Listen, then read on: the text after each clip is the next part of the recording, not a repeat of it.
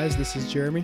This is Corey. And this is the Cultivate and Keep podcast, where we talk about what it means to be a man as a Christian. There you go. You got it. I got it right. Got it down. Cool. So for this episode, we're going to talk about kind of a few key turning points in both mine and Corey's lives of key times of when we just had experiences or interactions with people that have shaped who we are today and kind of just had a big impact on us. Yeah, for sure. So hopefully this will kind of give you some insight into yourself, but also, or into our lives, but also for yourself. Yeah, and that, exactly.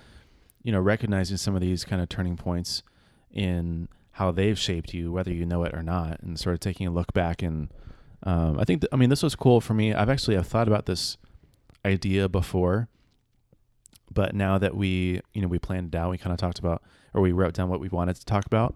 It was cool for me to kind of look back and, these are some of the big things that have happened that have made me who I am today. Yeah, and it's kind of like, as I was doing it, I realized, okay, so we're both young. Like, this isn't like end all, but so far in our life, here's, where we've come. And it kind of makes you think, like, what's, in 10 years from now, what's going to be different, That's true. I hadn't thought about that. What are the new, turning points going to be? So, as we talk about these things, we hope that you guys can kind of think for your life, what are your turning points? What in your life has shaped you? And maybe it's happening right now. Maybe it was a couple months ago, a couple years ago. But, what has impacted your life? And also, how can you impact others' lives? So, yeah, for sure. I think it'll be good. Yeah, well, should I fire us off? Or Do it. Go for it, bro. All right, bro. Cool. Sometimes Corey hogs the floor, so I get excited not to do that when he defers to me. Yeah. Just kidding. He definitely has the better podcast voice going on, so. I do sound pretty crispy. You do sound crispy. I know we're both pretty crispy, but maybe a little bit. Let's just stop there. Yeah, we're both. We'll just we'll discuss. Let's that practice later. let's cultivate some humility right here. Exactly. Good for you. All right. So, kind of backtrack a little bit. So last week, me and Corey were just kind of talking, about this coming week, what we wanted to discuss on the episode, and we talked about doing this, and so. It was kind of funny when I sat down to kind of think about, for me, what are a few key moments that have shaped who I am today. It was pretty easy for me to think of stuff. It's kind of funny how quick it came to my mind. Yeah. And I think for some people, I wonder like how it is for others, if it's like that or it might be more difficult. I don't know. For me, there's a few key distinct things that I wrote down, and the first was and I've shared this before on another episode.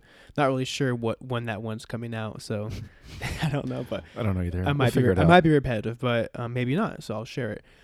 So when I was a senior in high school, I had this moment. I was nearing the end of my senior year, and I was on my way to like a church, like small group meetup thing for some high school students. And I was driving there, and I had this moment of the sun was like setting, and I was listening to worship music. The windows were down.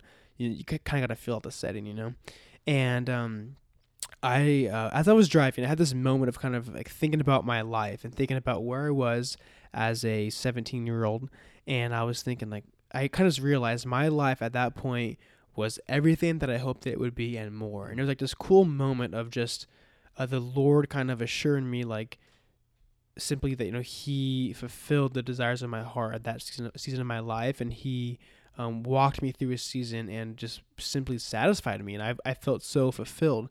And kind of the backstory to that was when I was starting high school, I felt compelled to give up a few of my hobbies and to kind of get involved in some ministry. And so I remember when I started high school, I had a plan. I had a vision of what I wanted my high school years to look like, and that involved playing sports, and kind of just going that whole route. And at the end of my freshman year, I felt called to get involved in ministry and to not pursue playing sports. And so when you felt called to, can you explain that a little bit, just in like kind of the detail, like what does that actually mean? Yeah. So it's a good question. So I would say that it was kind of like a tug, like a simple, like a stirring, I would say. I just felt like at the end of my freshman year, I remember like started freshman year, did the whole played the sports, did it all, and then kind of, I think it was like, May, June, and the school year's ending. I remember Yeah. kind of thinking, like looking back at the year and thinking, okay, like 1 year down, 3 to go. Like, is this how I want the next 3 years to look? And at that point, I remember just kind of feeling like a tug in my heart and in my mind of like there was more, and that I can't really explain it, but I simply just felt a tug and a pull to get involved in the ministry. Pretty simple. That's kind of all I can really put to it. It's hard to give it words, but like a tug is what I would say. Kind of like a sense. Mm-hmm. And so that was my freshman year, right? And so anyway, I decided to not play sports anymore, and I got involved in ministry. And in another episode, I kind of explained that in detail. But at the time when I was a freshman, like I had no idea what was going to happen. It was simply, me saying, okay, here's what I want to do, but like, Lord, I'm not going to do that. Like, I'm going to do what I feel I'm called to, and let's see what happens. Fast forward 4 years, end of my senior year of high school, and it was like, dude, my life was just everything I wanted, and so much more than that. Like, I can't explain the feeling that I had, but it was so rad just to feel so fulfilled. And so the reason why that's a big like mark in my life is because at that age, I realized, like, okay, going forward, this is how I'm going to live my life. If I feel called for something, I'm going to do it. If I feel the Lord is tugging in my heart, and you asked, like, how do you know that? And I think I'm still figuring that out. But when I feel that tug, when I feel called, whether it's clear or if it's ambiguous, like whatever it is, like if I know the Lord's behind it, I'm going to do it. And that was a huge marker for me. Yeah, that's cool.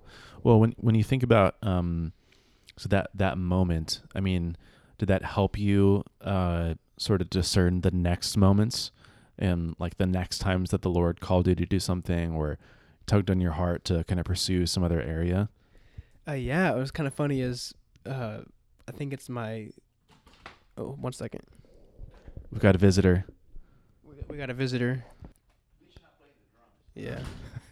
So we'll for sure edit that out. I don't know. I think we should keep it. Yeah, probably edit it out. We'll see. I'm just going to stick to my no editing mantra. Yeah, you're so dumb. All right. I have no idea where I was. Like, not even a little bit. I asked you about how if that moment helped you discern other and then moments I in was the about future. to transition smoothly, and then my dad walked in. Oh, yeah.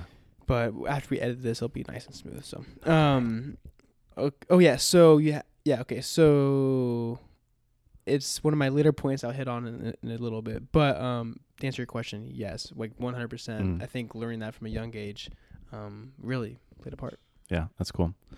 The first moment for me was when I gave my life to the Lord at Future Quest. And so a quick backstory on that. And again, you can listen to our testimonies episode where we talk further about, I think Jeremy's previous reference, and then this one I am too. But basically, long story short, I grew up as a Christian, great parents, good family, was homeschooled for a while, kind of nothing really wrong with my life in a lot of ways. I was very blessed. Around middle school, fell away from the Lord, decided I didn't want that life, and I wanted to live sort of in sin and explore what the world had for me.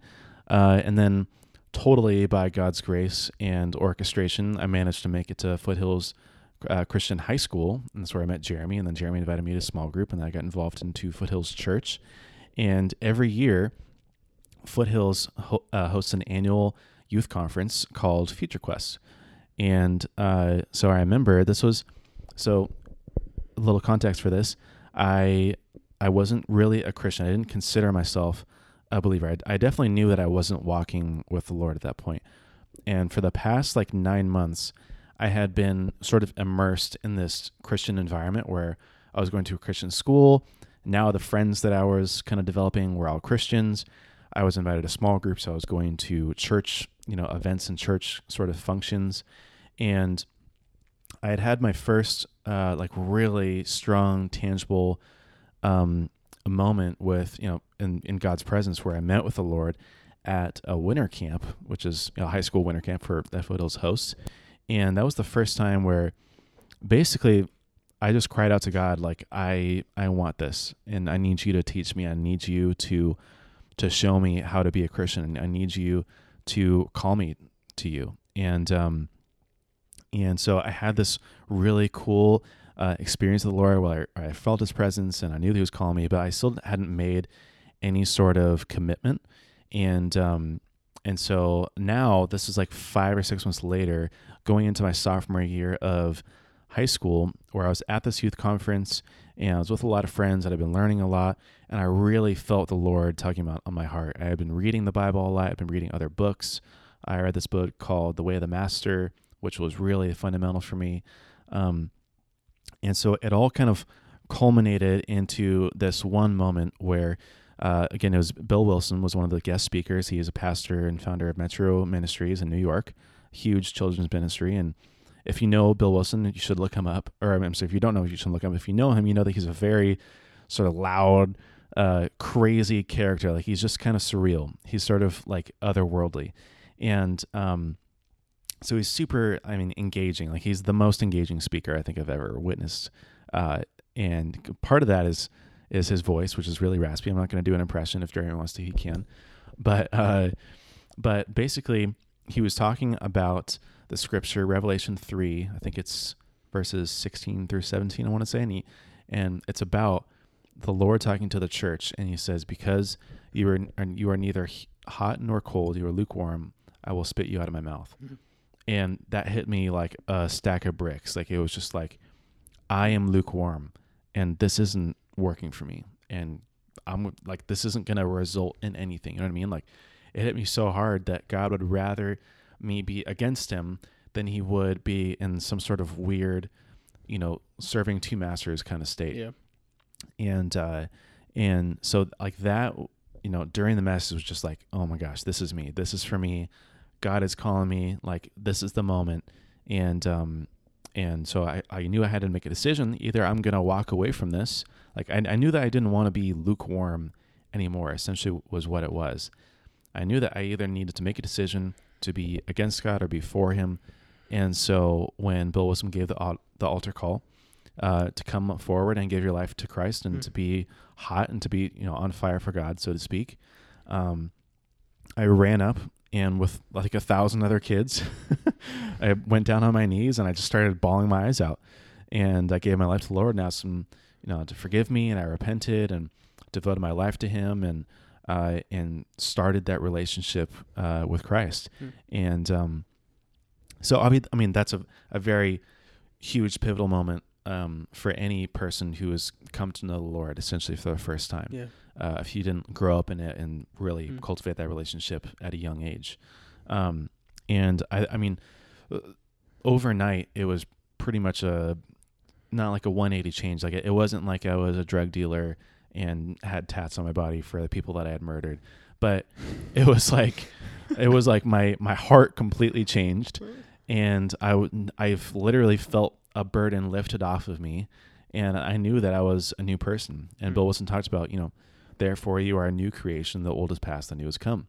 And that really resonated with me. And I knew that was real for me. And so many things changed. Like, I mean, a part of that, we had just kind of recorded the episode on to cultivate and keep, like the definitions of it. And Jeremy referenced how I was sort of a different person in high school.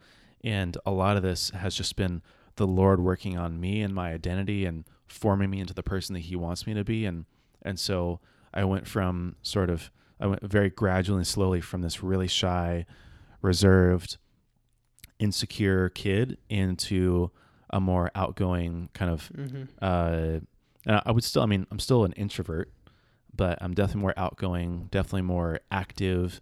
I have confidence and the Lord is basically making me who he wants me to be. So overnight, I was doing crazy things like, really pursuing friendships, like with you, for example. It was like, I'm not going to be in this weird spot where like, I don't know if we're friends, we're not friends. And like, I really want to go and invest in all these guys at small group. I did a crazy thing, like started leading worship for our group, which was super scary because I'd never sung before. I even knew that I could sing. And I had sort of just gotten back into playing guitar again. And I mean, that was really scary. And then getting involved in ministry. And it was sort of all these, like, just changes in my life of, like, the old Corey wouldn't have done this. the new one is, and that's just a testament for who God was making me to be. And it's funny, like, so I grew up with Corey like through all this.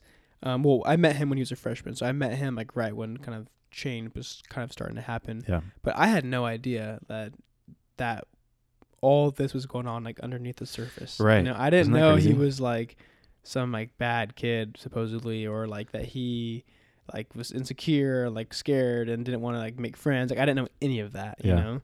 I thought he'd been playing guitar for a long time, like that kind of stuff. So it's I'd been funny. playing for like 9 months probably. Yeah. It's funny how we can like mask that and we just don't know. Like I Right. had no idea. You just never know. But again, that's just a testament to what God was doing. Mhm. So that was a big moment for me. That's cool. Yeah, so for me, so my second time in my life, I think it was when I was like a sophomore in high school. So I was probably 15, 16. One of the pastors from my church, at like a time of ministry, like some like worship night, he came up to me and he had a word for me. And so he pulled me aside and said, Jeremy, he said, in your family there's a line of talent in your family. And so for me, there's 5 kids and 2 parents, and I'm the youngest of 5. And so he said, you know, you are at the end of a line of 7 people, right? And he said, the Lord in you has placed parts of everyone, so pieces of what they have of their talents and their skills and their traits, pieces of that is in you and more. And basically what he was saying was, he said the Lord wants to use you in the workplace. He said in some big ways, like bigger than you know, bigger than you can expect, more than what he's done with the family that's gone before you. He wants to do with you. He wants to do more, basically. And Wow. but his like key word was, but don't screw it up. Like basically what he was saying, like don't be a knucklehead. And his name's Jim Dealing, so if you know him, like Jim that's is amazing. totally like what he would say, like don't be a Don't be a knucklehead. knucklehead. But what he was saying is basically like, look, here's your family, here's what like everyone before you has already like done and accomplished. The Lord wants to do, you know, parts of that. He wants to pull from that and do that in you and then more, you know. And so it was a cool, encouraging word. It was Wow. kind of scary, like, okay, like, God, I don't want to mess this up. Like, Yeah. I want to be successful. I want to, you know, accomplish like more for the family and for the kingdom of God, but I don't know like how, or I don't know how to not mess it up, basically. When was this again? That was sophomore year, so I was like 15, 16. Really? It was like a Oh my very gosh. distinct. I remember it very well. That's so young It too. was really distinct, yeah. And what was funny, cause so for me, like my whole life, I've always been like told, if I'm like a little kid, like you're like a businessman, like that's how like your mind works, like yay. And I've always kind of thought, cool, like what does that mean? Yeah, like how does right. that practically apply to my life? And so, like that was the first like real like biblical like godly kind of like prophecy that I've ever like heard, you know. And so that was cool that it was like promising and kind of along those lines. And then Yeah. so there was that one, and then a few years later, this one was a lot more relevant to me. It was when I think I was like 20, I think I was 20 years old. My sister Jenny, so her husband now at the time, it was just the guy she was dating. His name's Brian. And so at this point, he had been dating her for I think 4 months. So he like brand new to the family. Like no one really knew who he was. Like I didn't know him.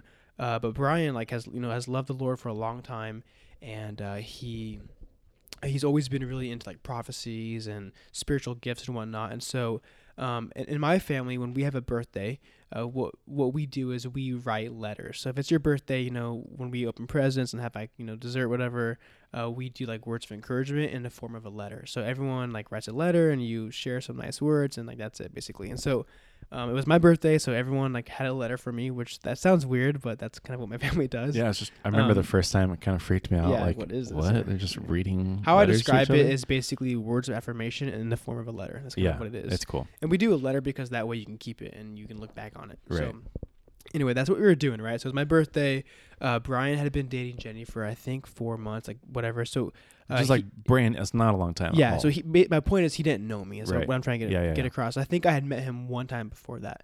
And for some reason he felt compelled to write me a letter, which is like weird. Like, so by the way, for these birthdays, like you don't have to do a letter. Like if you just want to like say a few nice words, you can, or if you don't want to say anything, like that's fine too. Yeah, like, if you're not in like the immediate family. well, even if you are, like it's not like mandatory. Like it's Oh, just, I didn't know that. when I we feel were- like it is. when we were little kids, it was like, Oh yeah. but Yeah, now it's like whatever. yeah. Right to Daniel. Yeah. So it's like you don't have to. So, but he felt compelled to write me a letter, and so, long story short, basically in his letter, and I still have it to this day, and it was like, this is, I think, the strongest and like biggest prophecy I've ever had, and it's like, it's pretty crazy. Basically, he basically said all of the same things that Jim said, but like more. So he went and he used the story of, he said the Lord, like when he met me, he said the Lord like kind of, he felt like the life and like the word that God gave to Abraham, which was basically that, that basically all of the lines of, right, will descend from him, the families of Jesus, and the Christian like name will come from Abraham, basically. The genealogy of Jesus. Will extend from his family, right, from Abraham. He basically said like, so think of how big that is, right? Of all the people in the world, all the Christians at least, that how we've come from Abraham. So he was saying the Lord wants to do like that. Like to that extent, he wants to use me in like the workplace and in the business world.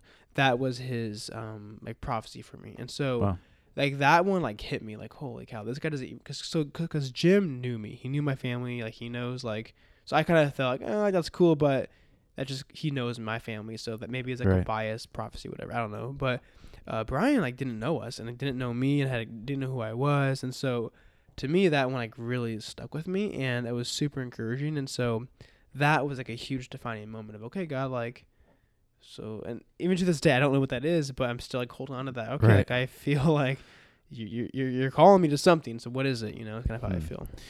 So it's not as much about like what do you do with that, but it's, you hold it and you let that kind of marinate, and you really just keep that until God is ready to play that card, and then you're like, all right, well, yeah, I mean, I've been waiting, God, you know what I mean? Like this, I've known this, that was going to come to happen, right? So yeah, we talked in the previous episode about like sowing seeds, and so I think about like in those times of waiting and of like, okay, my life today is not what I want it to be, and this is not what I want to, spend my time on earth doing. So I'm going to be patient. I'm going to, keep working and, and be patient until it comes to pass. And so, yeah, kind of one of those things of just holding on to it, holding fast, and it's kind of tucked away in my heart, and I pray for that, and I want that. So, yeah. And those two visions were like two huge seeds for your life. Yeah.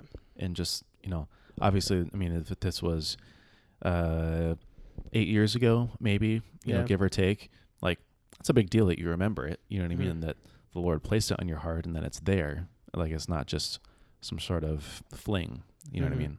One thing I was going to say is, again, so the point of this isn't to just talk about me and Corey. Like, it's to think about yourself. Yeah, think of yourself. Like, think of, okay, so here are a few turning points for us, but for you, like, what are yours? And so if you have any, write them down. Because this, I wrote it down. And one thing, when Brian shared this with me, again, he wrote it in a form of a letter, and so he actually emailed it to me, so I have it on file.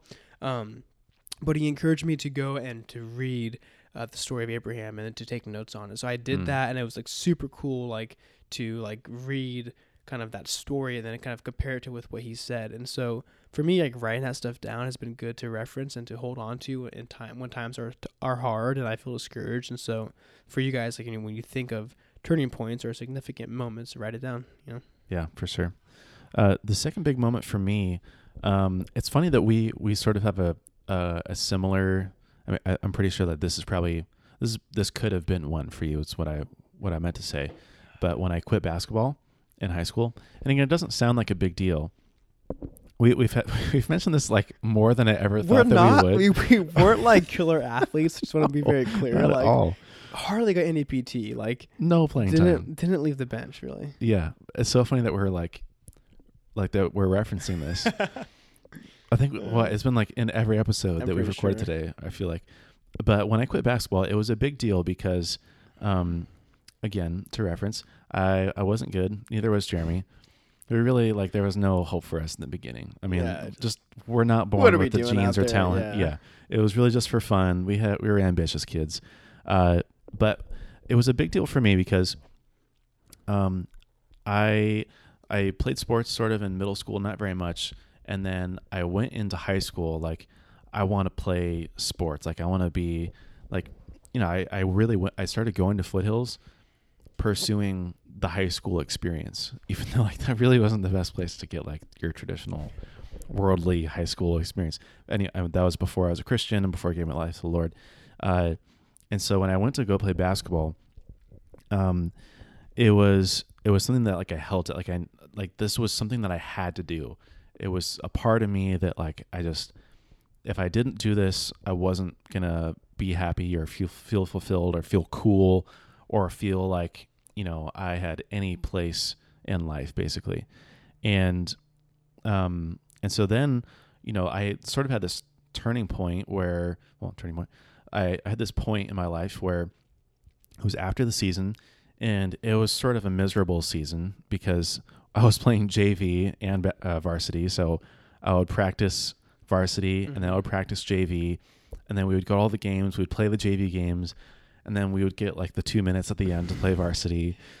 But I mean, think about it, when we were freshmen and we were playing with guys who went on to play and start in college, who were really good and really talented. And this was no like walk in the park kind of practice. We had Brad Leaf, who was, Israeli basketball Michael league. Jordan, Yeah, Michael Jordan, basically the equivalent. And so they were good, hard, long practices. And basically, I came to this point where like it was just a miserable season, and I didn't quit, and I knew that I was not going to quit, but I knew that like this is not for me. And so I felt like when I quit basketball and I like finally mustered up the courage to tell Brad, hey, I'm not going to play next season. It was two parts. One, I wanted to pursue ministry and getting involved in ministry, which I never thought that I was going to do. I had no plans of doing that. But also I feel like it was sort of like the last piece of the puzzle of me giving up my old self. And I had got saved like shortly after that, but the Lord was doing this work on me of like, give up everything that you were and that you were holding on to and who the devil was saying that you were. And I thought that I had to be like this sports guy, and largely kind of, and it's tied back in a silly way, back to my dad, who was a high school football quarterback star, and two of my siblings were both, high school athletes and All-American and were really talented. And we kind of like grew up as like a sports family a little bit almost. And I felt like I had to be that too. And so me giving up basketball was just sort of saying like, I'm not going to hold on any longer to my idea of who I am and my identity. Now I'm going to finally take on God's identity for me. And I'm going to go fully invest in, what God has for me. And I'm going to do ministry and do worship, which is like, okay, this is sort of weird, but like, it was just a turning point in the way that I thought about my life, where that was a big milestone of me giving up something that I wanted and then starting something that God had for me. That's good.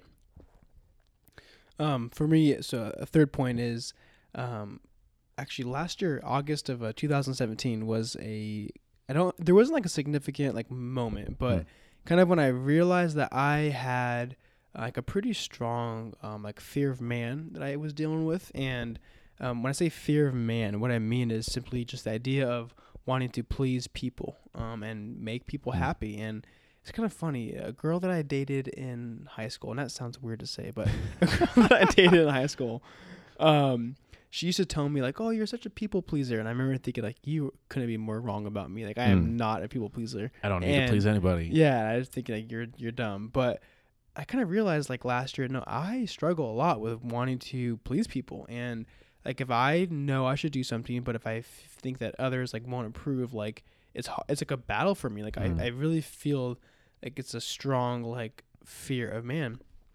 Specifically with, I would say like with any type of like boss like figure in my life, and like my dad, like those type of like figures, like high up people, I feel like I really want to please. Yeah. Disapproval from authority, basically. Yeah, and so I always thought, kind of growing up, like this is good. It's good that I respect these people, and it is. But I've kind of realized like when it becomes a point to where it's like a fear and it like drives my actions, and that's when it's an issue. And so last year in August is kind of when I identified that and realized, oh wow, this is like a problem in my life. And so I think that I experienced like a lot of breakthrough in that, but it's definitely still like a struggle. It's still something that kind of comes up in my life that I have to Like when it comes up, I recognize it and then like push it away and don't let that drive me.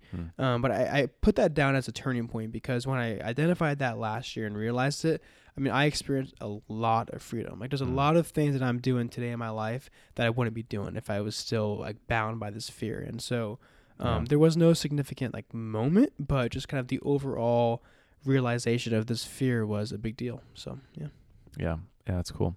I mean, that's that's so relatable. You know what I mean? Everyone struggles with pleasing other people. Yeah. Like the social pressure is real, the family pressure is real, the societal and cultural pressure is real. And so that's cool. I'm really glad. Another one for me was when this was right after we graduated high school and we were going into our freshman year of college, and I took a trip. So pretty much not all, but I mean, a lot of our friends moved away from San Diego to Phoenix, Arizona to go to GCU. And so we made a trip out of it, and me and a friend, Jeremy Joyner, we just took a car out and went to go visit our friends. And so, the ride from San Diego to Phoenix is like 4 hours if you go like 80 or 90 the whole way. You're crazy. It's like 5.5. Yeah, it's like 5.5 or 6 hours. It should be 5.5. Yeah. We made it once in like 3.5 hours. Yeah, I did it like 3:45. It was crazy. Yeah, I don't recommend it.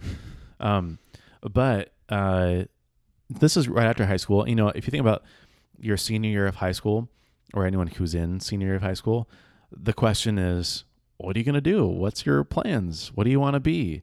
And it's sort of like and it's such a huge question to be asking, but also to be trying to answer when you're a senior in high school, when you're, 16, 17, 18 years old. And so I had this thought, like, I want to be an accountant and I want to live a normal, average, ordinary life, work hard, put in my hours, have a family, do the 9 to 5, come home, have my hobbies, serve in church, and just basically live like your standard kind of life. And that's what I thought. And then as me and Jeremy Joyner were driving, I mean, it was only like 30 minutes in, and then already it's like, so like, what are your plans? Like, tell me more. You're going to, whatever college, and you're studying what? And I was like, yeah, so I'm going to be an accounting major and going to community college. And so I think, maybe I'll just be an accountant or in finance one day, work my way up the corporate ladder maybe.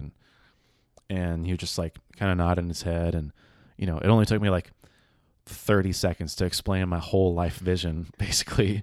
And then like I stopped and I was finished. And then he was kind of just like, that's it? I was like, yeah, I mean, that's it. Right. And he was like, oh, okay. I was like, well, so what about you? And then he went on, if you know Jeremy Joyner, like he's just like the biggest thinker and he has all these wild ideas. And so then he's, spewed out all these ideas like, I want to start this company and blah, blah, I'll travel the world. I'll do this, do that, meet this person, meet that person, this hobby, that hobby. And it's not like he disagreed with me, but he challenged me, when he said, is that really it? And then we got later talking more about it, so why do you want to do that? And why do you want to just have a 9 to 5 job? Or why do you feel like you don't want to do any more than that? And maybe for the first time, really, it made me kind of rethink the conventional life path that I had for myself. But I think it also was, it was really a blessing in disguise because it got me to think more about God's plan for me and not just my own conventional plan for myself.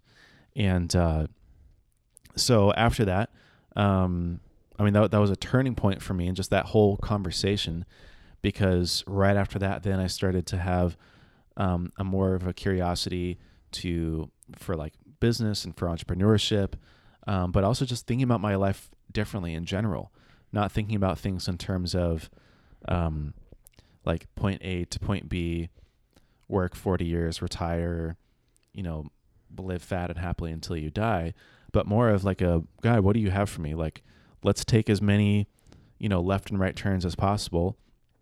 Let's see what, you have for me. And I'm not just going to kind of rely on myself for this vision, but I'm going to allow you to give me the vision for my life.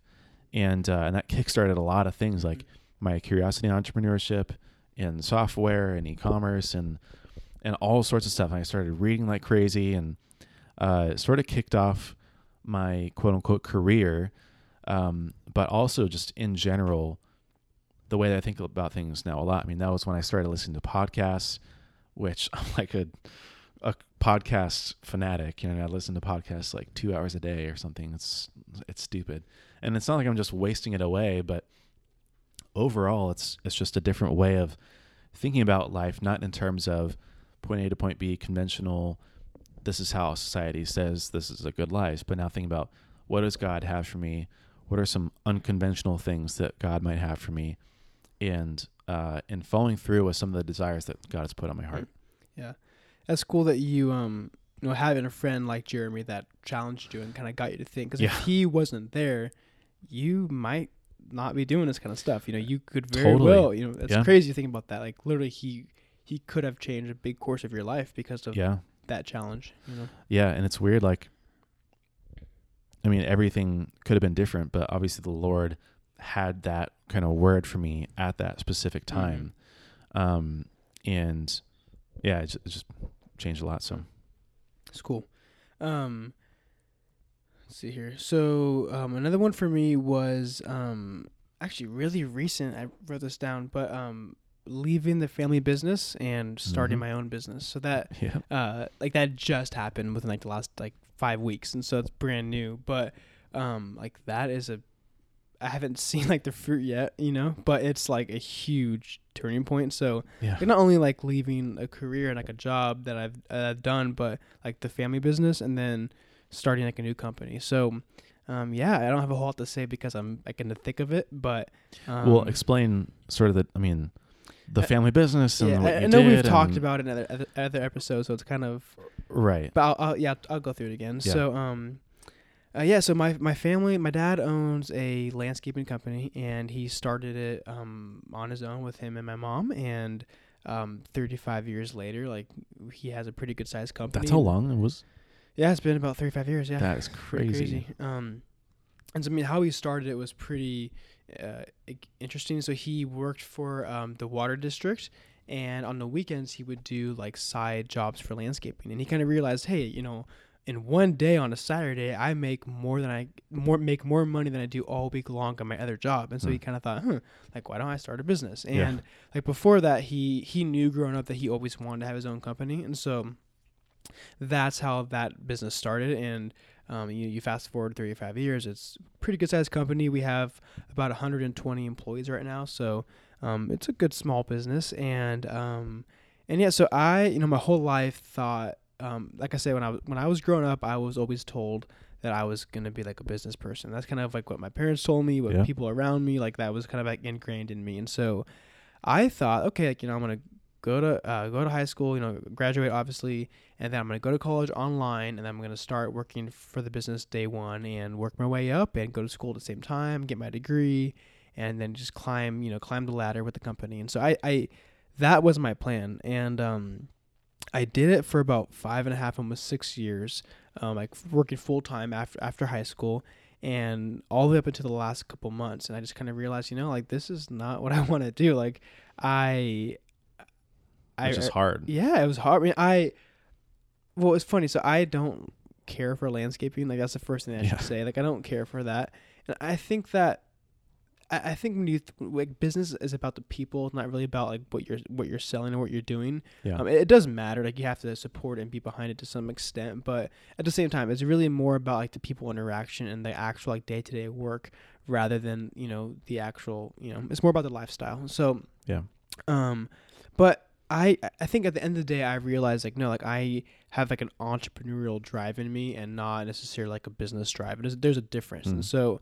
I think once I realized that, I was kind of like, okay, like I'm ready to do this. And so that's kind of the background. And then I had my last day at the company a few weeks ago, and now I have my own business, and that's kind of that. And so it's crazy. Like I'm in the thick of it. And so I don't have I can't really tell you how it's impacted my life yet. Right. Maybe in a few months or a year or two. But, but what I can say is like, so we talked earlier about those times of waiting, those times of when like, man, this sucks. Mm-hmm. Like doing, like when life is not what you want it to be, and Mm. you're in the thick of doing something that you just don't want to do. Yeah. Like I've done it for a long time. Like I would say the last 3 years, I really did not enjoy working, for the family business, but I stuck it out and I did it.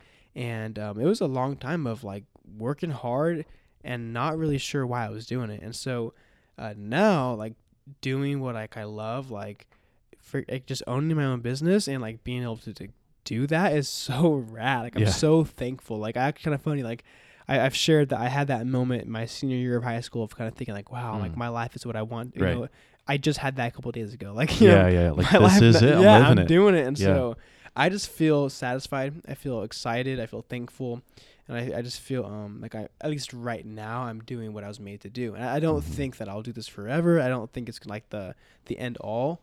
But at least, for this season of life, this is what I'm committed to doing. And so I feel excited. And I feel like I'm finally like walking in what I should be doing.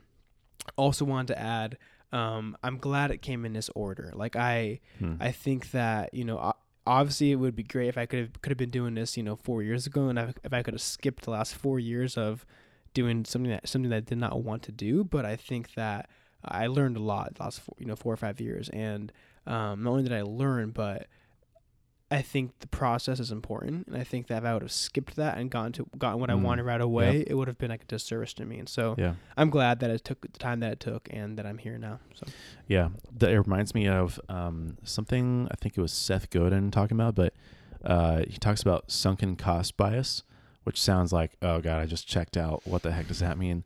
But basically talks about like if you've invested yourself in something and then you realize that it's not what you wanted, usually people stay because they've already invested that much. And so a sunk cost is like a cost that you just can't recuperate. So that's you feel like super real. Like those thoughts. So you feel like, oh my gosh, I just spent 6 years at this company and now I'm not going to get the position that I wanted. This was all a waste of time. But in reality, there's no such thing as a sunken cost because there's always lessons learned and there's growth through that and there's experience and there's skills that you gain.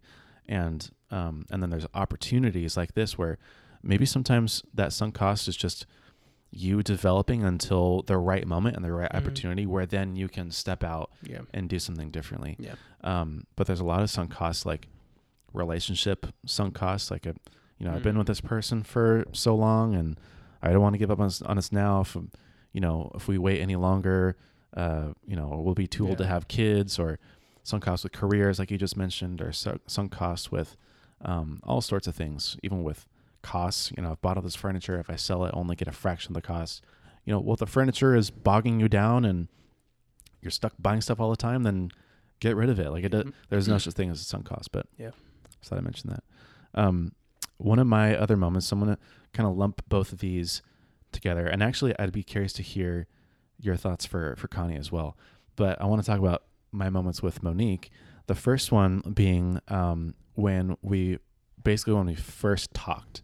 So we met in high school. And I'll save the full story for when we get them on the podcast, because that'd be fun. Monique is his wife, just to be. Oh yeah, Monique's my wife. Hey Monique, babe, love you.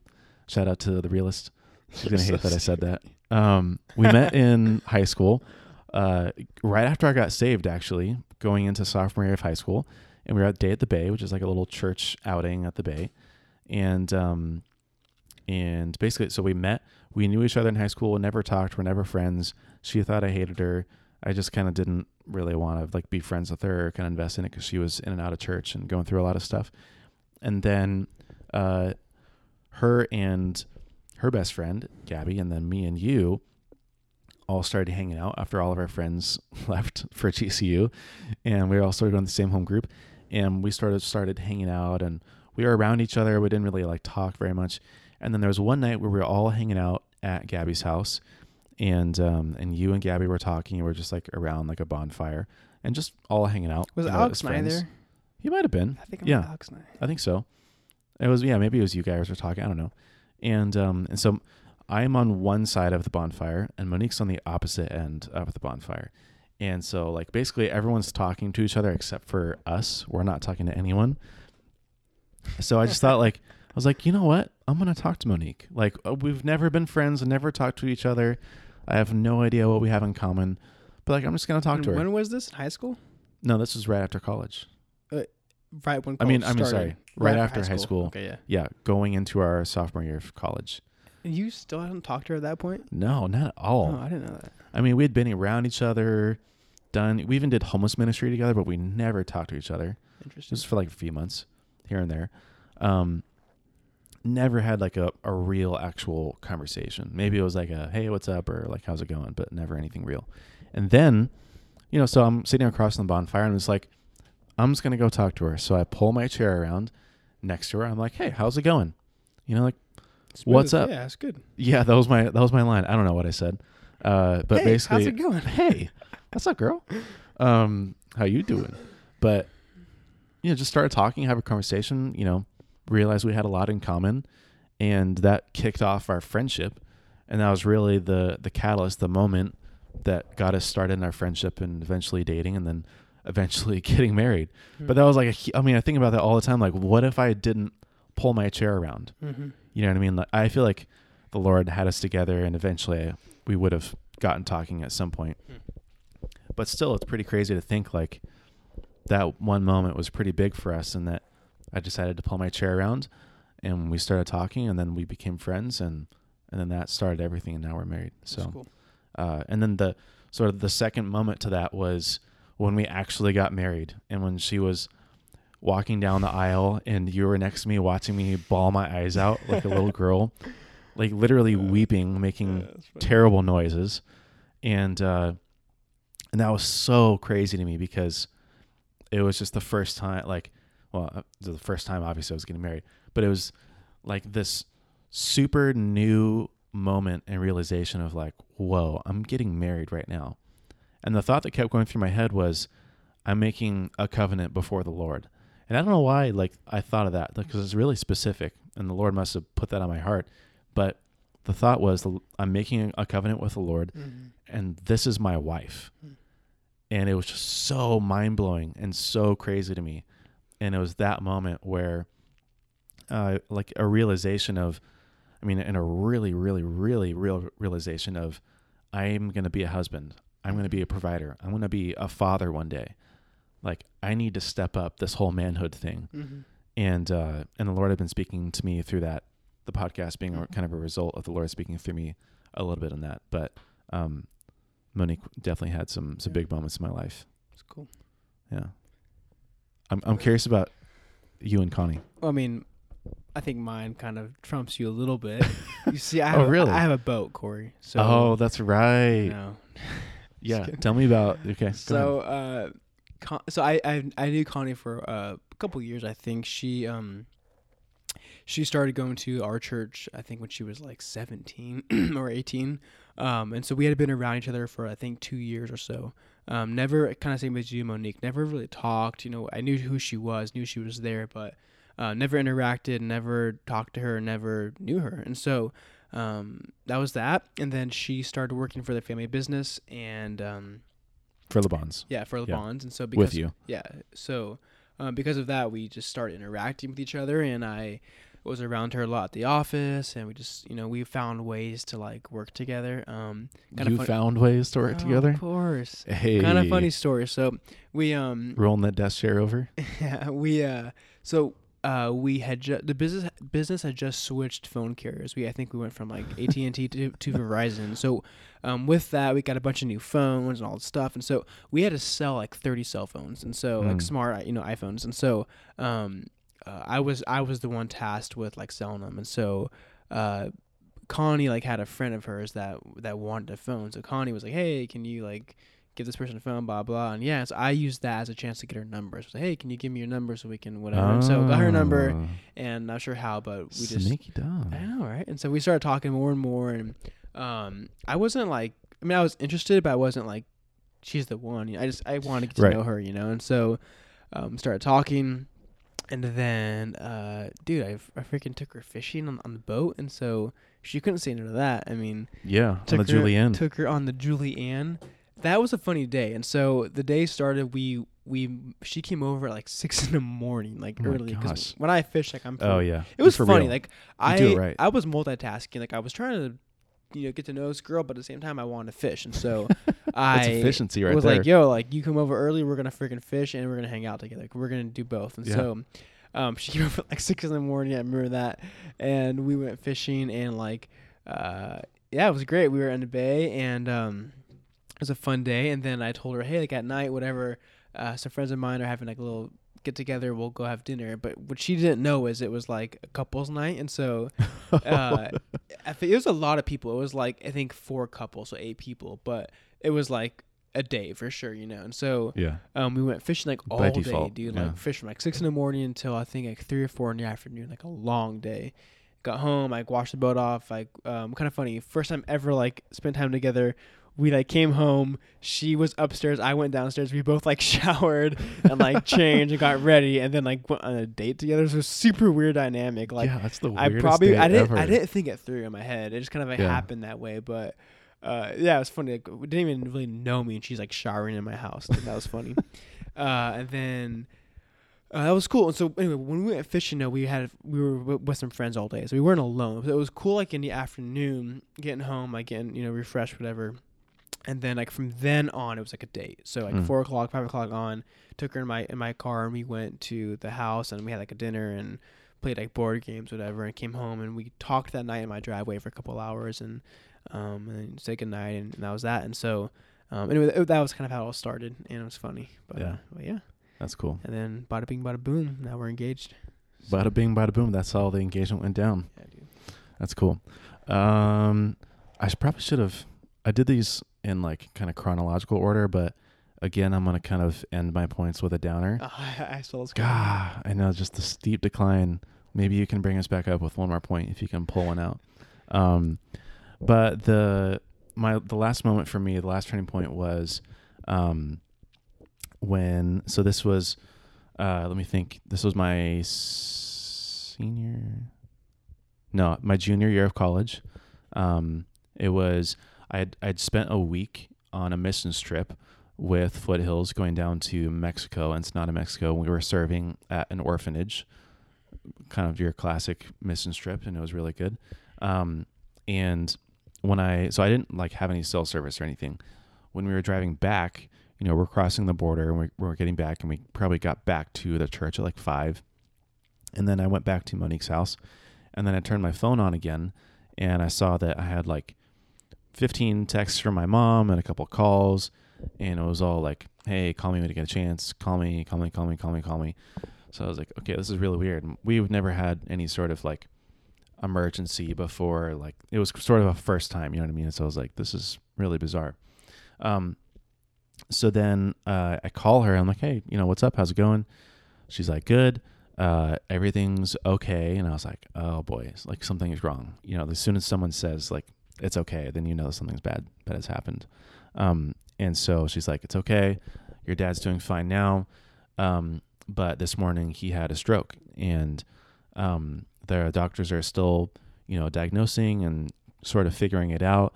But right now the right side of his body is paralyzed, and he can still, talk and speak, and he's still a normal person for all intents and purposes, but the right side of his body is essentially paralyzed.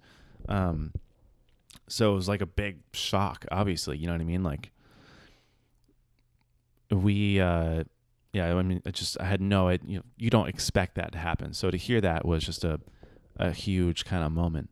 And sort of why it's a turning point for me is that before that, a lot of, basically when I started to fall away from the Lord in middle school, I started like kind of like deteriorating my relationship with my dad, and like didn't care to kind of talk with him or be around him, or I was just kind of like a brat in a lot of ways to him for some reason. I don't really know why. Like, I think it's just sort of like a natural rebellion when you're kind of living in sin, is you just rebel against this kind of spiritual authorities or the authorities that are in your life. And he was the authority in my life as my dad, obviously. And that sort of carried over into high school. Even after I got saved, where I was like just not good to him, and was not like I was just a brat, was very defiant, like didn't hardly speak to him at all. I mean, I don't know if I can recall any conversations with him in high school at all. Like it was just drive me to school, silent, pick me up after church, silent, which is stupid. You know what I mean? Like I'm super embarrassed now to like say that because it was just so like meaningless and so pointless. And there were some points, you know, where we would talk or have fun or go out some places, but I was definitely harboring a lot of bitterness towards him specifically. Both my parents in some ways, but definitely more him. And I knew it too, even like when I was, in church and I was saved at that point and I was growing with the Lord. Like I knew that it was sort of always in the back of my head, like this is something that I haven't dealt with. And then, things basically just got worse and worse and worse and didn't talk to each other at all. And then, so then my mom calls me and says, he's had a stroke. And I mean, there's like so much like regret and so much remorse and like, oh geez, like everything's different. You know what I mean? And so I pretty much knew immediately, like I have to deal with this and I have to change the way that I act towards him and that I think about him, and that basically I have to like, not repair, but I have to stop ignoring our relationship in a lot of ways. And so in my heart, I forgave him for a lot of things, spilled a lot of things to Monique. I think I talked to maybe John or some other people about it. And then, so in a lot of ways, it was a huge blessing because I was able to like be compassionate towards my dad again. And I was able to, like, I had a desire to have a relationship with him and to talk with him and to talk with both my parents. And so it was sort of a catalyst and an excuse to spend a lot of time with him, especially when he first had a stroke and he was in a rehab center in El Cajon. And in between classes, after class, every day almost, I would make a trip over there and sit and talk and, spent more time than I ever before. And in a lot of time with Monique as well, which really, really helped. So it really kind of helped me, but also just repair a relationship and got to kind of it was a lot of God just plowing up the ugly stuff in my heart and cultivating it, like we were talking about in our To Cultivate and Keep episode. Just a lot of necessary kind of like dirt and junk that was just brought up and that finally had to be dealt with. But then, just continually like, so this is more recent, but about 3 months ago in June, he had another minor stroke on the same part of his brain for the same side of his body. So nothing really was changed or affected. But then about a month ago, he had another stroke in a different part of his brain that affected his sort of cognitive decision-making ability and his ability to speak.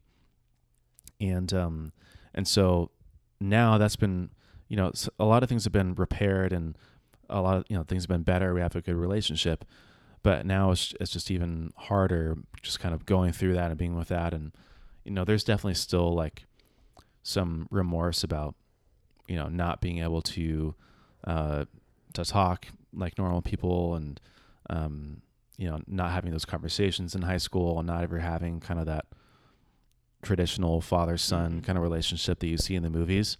But it was really, it was that, and things are good now. Like, even if he can't speak, like things are better now than they were in high school, which is crazy to think about. But it was that moment, when my mom had that, it really changed me. And I think it was just a time for me to grow up a little bit and deal with things. Like, I can't just keep being a brat to my parents, and I can't just keep like being a dummy. And I need to deal with the hard stuff, and I need to do like what's uncomfortable and what's hard. I need to face it. So that was sort of a catalyst for me, in the last couple of years of just really intense growth and really intensely just kind of facing my fears and quote my demons, if you will, but, just facing that head on and changing all that. Good.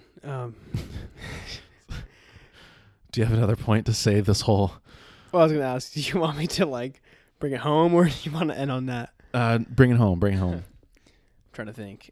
I thought of a few. Well, first of all, dude, that's all like heavy stuff, and I think that like I know the way you're handling it is, I think, better than most, and thinking like, so now your dad can't speak, and you can't have like a normal conversation with him. So I think like praise the Lord, and it's good that you did the mending and the repairs, in years past before today. So there were two quick things that I thought of. One of them was like an actual time I remember. Another one was kind of just like a change of my thought process. So the first one was actually with you when we went to Seattle. I think this was last year. So me and Corey took like a 5-day trip to Seattle just to get away and have some fun. And on that trip, we stayed in just this beautiful home that was kind of out in like the hills and all green. And I think it was like a big farm basically. And so pretty much. Beautiful, super green. Amazing. I love Seattle. Anyway, on this trip, I took some time and kind of just wrote out a list. And so I wrote out a list of what are the things that I want in a woman. What are the things that I want specifically in a wife? And I think that's something we should all, as men, we should all do that. My mentor at the time recommended that I do that. So I did it and kind of thought, okay, like this is weird, but I'll do it. And it was like super, super cool. I had this moment afterward of just complete assurance of like, okay, the Lord kind of spoke to me and just kind of reassured me like times in the past how the Lord has come through for me and my life has, when I followed him, how my life has become what I wanted it to be. It was kind of like this moment of, okay, like, as long as I follow him and trust him, he's going to bring this about for me, And so, and that was like a cool, like, turning point for me, just kind of writing it out, releasing it, and trusting him. And so it was at a time when I was really, like, longing for a wife. And I wanted someone really badly. And so it was just cool to do that. And then the funny thing is, I wrote out the qualities, or I wrote it all out. And actually, a few months ago, I went back and read it. And it's cool. Really? Like, just about like everything on there is like what Connie is, which was cool. Like just to see like how that like lined up. And so that was cool. Another one was just like a desire that kind of rose up in me a couple years ago, just to want to learn, like a desire to want to read and to want to absorb and soak up information, whether it's listening, reading, researching, writing, whatever it is. I just want to learn and continually grow. And so that wasn't like a key moment, but that kind of started with me a couple years ago. And once college kind of got out of the way, it was like one of those things where I have time now and the capacity to learn and to just continually, gain knowledge. And so that's had a big impact on my life. And I hope that will always continue as I get older. Yeah. So I think the sort of ultimate lessons learned from a lot of these turning points is, well, one, that everyone's going to have sort of these turning points, and they're going to have these moments of extreme growth, or things that impact you a lot, or things that you take and you carry with you for the rest of your life, or for a certain period or a season in your life. But I think it's really important, like, recognize that those things are turning points, and then, seek the Lord for how he's going to use those points for you, and seek the Lord for, what he wants to do in those seasons, and for the things that he's going to help you to grow and develop in. And really, it's just about recognizing those things and then asking the Lord, okay, Lord, what are you going to do with this? How do you want me to receive this? What do you challenge me to do? And then taking that with you as sort of a victory, if you will, of I have this now. The Lord's got me. Now I'm just going to keep pushing forward and keep going. So. Well, cool. Cool. Over and out? No, not over and out. Not yet, but can we start that process? Yes, we can start that process. What I'm saying. Yeah. Go for it. Okay. Well, hope you guys enjoy. Sorry, I'm a little sick, so okay. Anyway, when I don't talk for like a minute, my throat like closes up. Mm-hmm. So just keep talking. Not a problem. I like to talk. So. Yeah. Hey, go follow us on Instagram. Instagram, baby. Twitter. But mainly Instagram. We're gonna put the most work into Instagram. So if you just have one thing, just do Instagram. There we go. Yeah. You can email us at.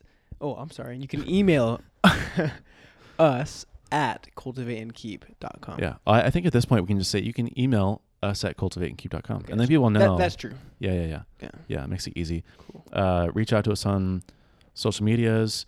Join our Facebook group. You can support us on Patreon. There'll be a link in the show notes. Tell us what you think of these episodes. Ask us questions. No, you can't do the outro music. You have to wait because we can't hear it, but that's true. Then our listeners get to hear it. Now. Right Boom. now. Fire. There it is. Peace. Listen to it. Enjoy. Deuces.